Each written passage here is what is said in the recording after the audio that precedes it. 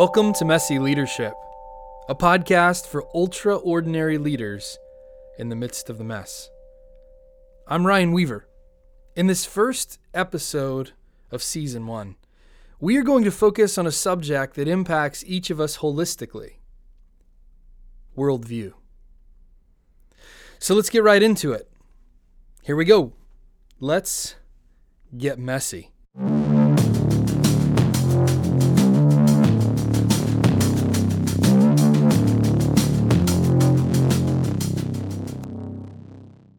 If I asked you to describe your worldview to me, what words would you use to explain the way you interpret the world around you? Would you use economic or political language? Would you describe concepts related to your ethical or religious beliefs? Would you speak of morality and social responsibility? Would you express the unalienable rights of all for life, liberty, and the pursuit of happiness? Would you dwell on death or your view of life after death? Worldview is the framework through which we interpret the world around us. Worldview is the story of the world that operates at the center of every person's life. And every person has a worldview shaped by our cultural context and personal experiences. The study of worldview is a study in philosophy, a set of ideals, and a study in history, a specific period in time. And messy leaders tend to be the type of people who have a well-defined view of the world around them.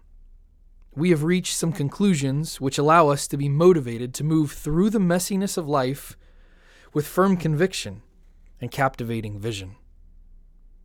The key to this messy leadership approach is humility of heart and life, especially as it relates to worldview. We must constantly do the work of deconstruction and reconstruction, questioning our foundational assumptions and listening to the stories of others in order to reach a place of generous and compassionate understanding. About a year ago, I had a conversation with a friend of mine about the importance of worldview in the postmodern context. Dr. Timothy Stock is a philosophy professor at Salisbury University. We launched into this particular conversation because I was doing some research on worldview for a writing project, and Tim is one of the smartest guys I know. In our conversation, the simple truth that Tim and I were both adamant about is that worldview reductionism is dangerous. When messy leaders begin a business relationship, make a networking contact, or develop a personal friendship with someone new, we are each forced to make some foundational assumptions about the other person in order for the relationship to move forward with momentum. And yet, it is all too common for us to interpret and reduce the worldview of others based on our pre-established foundational assumptions and our own limited understanding. And really, that's the key: understanding. At one point in our conversation, Tim said this profound statement that I still haven't gotten over. He said, "What kind of love can someone have for the other which is born from the fruit of ignorance?" One more time. What kind of love can someone have for the other which is born from the fruit of ignorance? In order for messy leaders to truly understand others in our lives, we have to be willing to develop compassion for the other. Compassion is the birthplace for trust and love. And worldview reductionism is so very dangerous without compassion. The equation for messy leaders works something like this. Try to visualize this with me. Understanding precedes compassion. Compassion precedes trust. Trust precedes love. Understanding precedes compassion. Compassion precedes trust. Trust precedes love. I'm now going to move this podcast into another realm of thinking with a story from the life and leadership of Dr. Martin Luther King Jr. This story expresses the importance of cultivating an awareness that leads to understanding as leaders in the midst of the mess.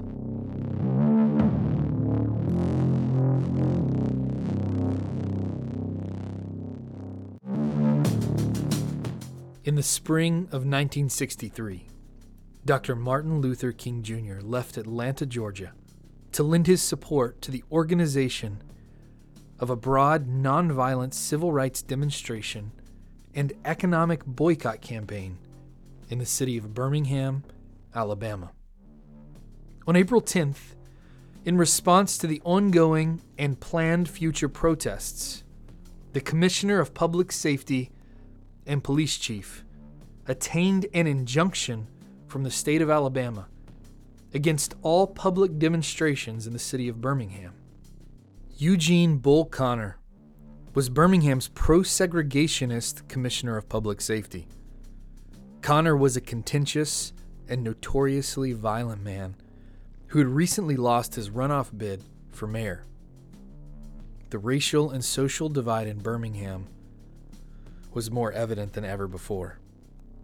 When the protests continued after the issuance of the injunction, the all-white law enforcement agencies and the all-white government officials responded violently to the peaceful demonstrations across Birmingham. Commissioner of Public Safety Bull Connor and Police Chief Jamie Moore directed the use of high-pressure fire hoses and police attack dogs against the civil rights activists. These activists included the children of many protesters in the streets of Birmingham. On April 12th of 1963, Dr. Martin Luther King Jr. was among a large gathering of civil rights activists and black citizens at 16th Street Baptist Church.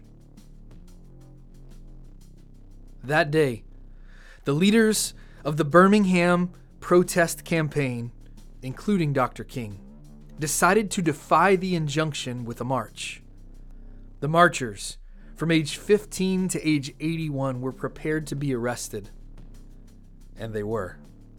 On Good Friday, the day Dr. King and the other marchers were arrested, a group of 8 white clergymen in the city of Birmingham wrote an open letter calling the whole community to renounce the protest tactics that had caused unrest in the city. The letter asked black community leaders to protest through legal means in the courtroom instead of marching in the city streets.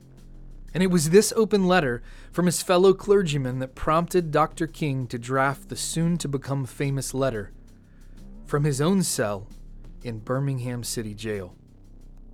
On April 16th of 1963, Dr. King addressed the letter from Birmingham Jail to these clergymen who had denounced his nonviolent activities by naming his actions in Birmingham as unwise and untimely.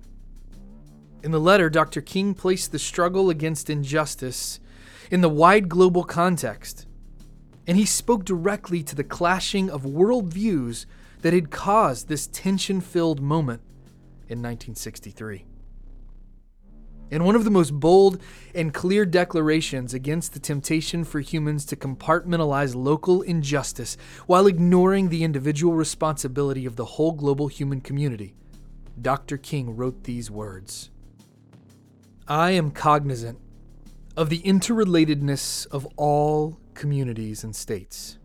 I cannot sit idly by in Atlanta and not be concerned about what happens in Birmingham. Injustice anywhere is a threat to justice everywhere. We are caught in an inescapable network of mutuality, tied in a single garment of destiny. Whatever affects one directly affects all indirectly." After his eventual release from the Birmingham jail, Dr. King read his letter publicly on several instances. The following is a segment of one of these recordings made by Dr. King, which is now available in the public domain. In this clip, Dr. King opens the reading of his letter with a clear appeal to the clergymen for understanding. Dr. King is documenting some essential facts to refute the false claims about why he was even in Birmingham to begin with. But if you listen closely, you will also hear that Dr. King is speaking from a place of steadfast compassion for his fellow clergymen. These 8 men have misunderstood his motives and proven that they have very little understanding of the worldview from which he leads. My dear fellow clergymen, while confined here in the Birmingham City Jail, I came across your recent statement calling my present activities unwise and untimely. Seldom do I pause to answer criticism of my work and ideas. If I sought to answer all the criticisms that cross my desk, my secretaries would have little time for anything other than such correspondence in the course of the day, and I would have no time for constructive work. But since I feel that you are men of genuine goodwill, and that your criticisms are sincerely set forth, I want to try to answer your statement in what I hope will be patient and reasonable terms. I think I should indicate why I am here in Birmingham, since you have been influenced by the view which argues against outsiders coming in. I have the honor of serving as president of the Southern Christian Leadership Conference, an organization operating in every southern state with headquarters in Atlanta, Georgia. We have some 85 affiliated organizations across the South, and one of them is the Alabama Christian Movement for Human Rights. But more basically, I'm in Birmingham because injustice is here.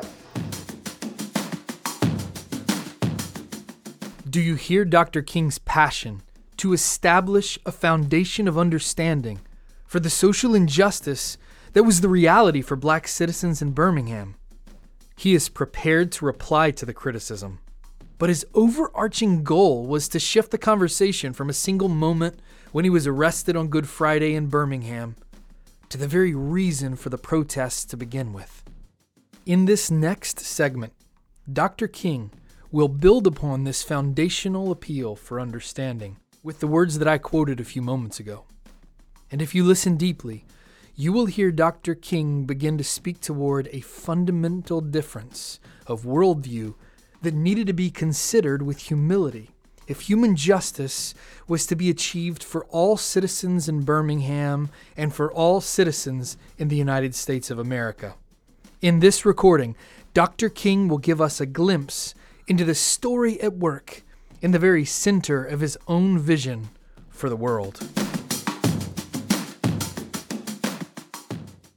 Moreover, I am cognizant of the interrelatedness of all communities and states. I cannot sit idly by in Atlanta and not be concerned about what happens in Birmingham. Injustice anywhere is a threat to justice everywhere. We are caught in an inescapable network of mutuality, tied in a single garment of destiny. Whatever affects one directly affects all indirectly.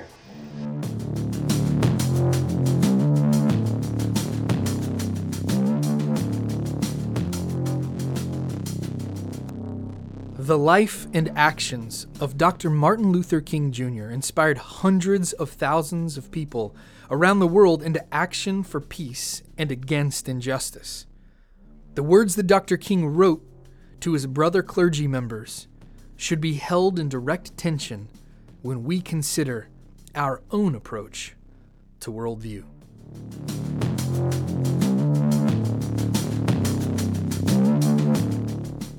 Injustice anywhere is a threat to justice everywhere. I believe that the struggle for justice is a battle worth fighting as much in our present cultural context as it was in Dr. Martin Luther King Jr.'s cultural context of the civil rights movement in the 1960s.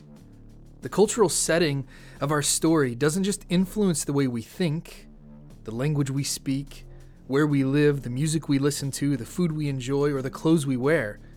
The cultural setting influences every aspect of our lives. Culture impacts our story holistically.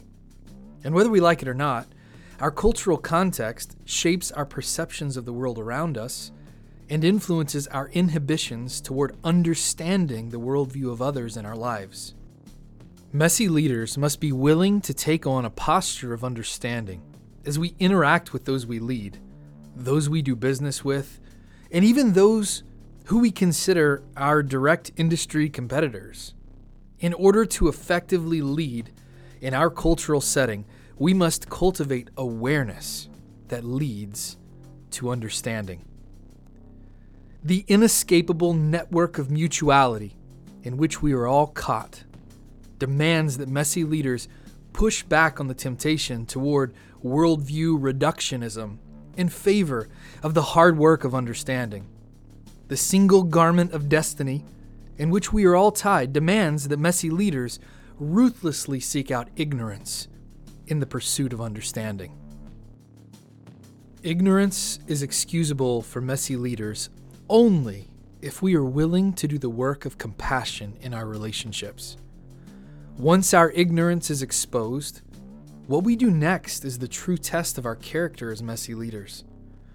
And once again, the equation for understanding that leads to love probably looks something like this. Understanding leads to compassion. Compassion leads to trust. Trust leads to love. So now I'm wondering, what understanding do you have for others that is born from the fruit of ignorance? And what are you going to do about it?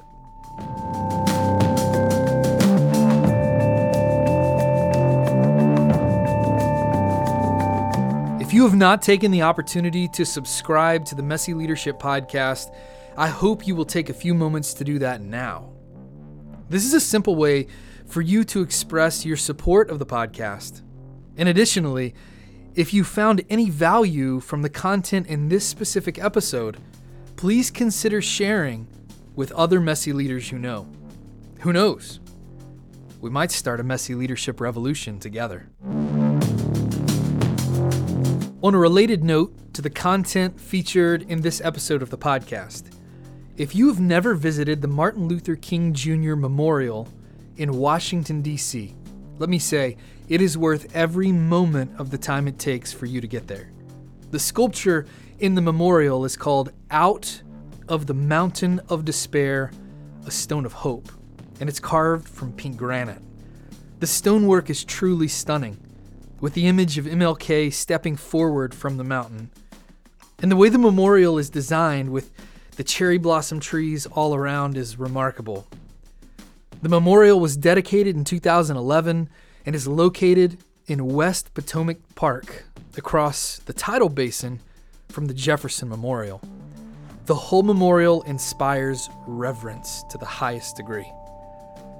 And just a quick reminder, the music featured in every episode of the Messy Leadership Podcast is created by Adam Hendricks.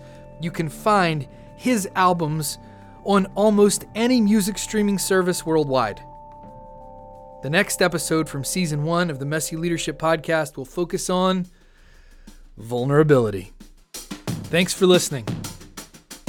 Let's get messy.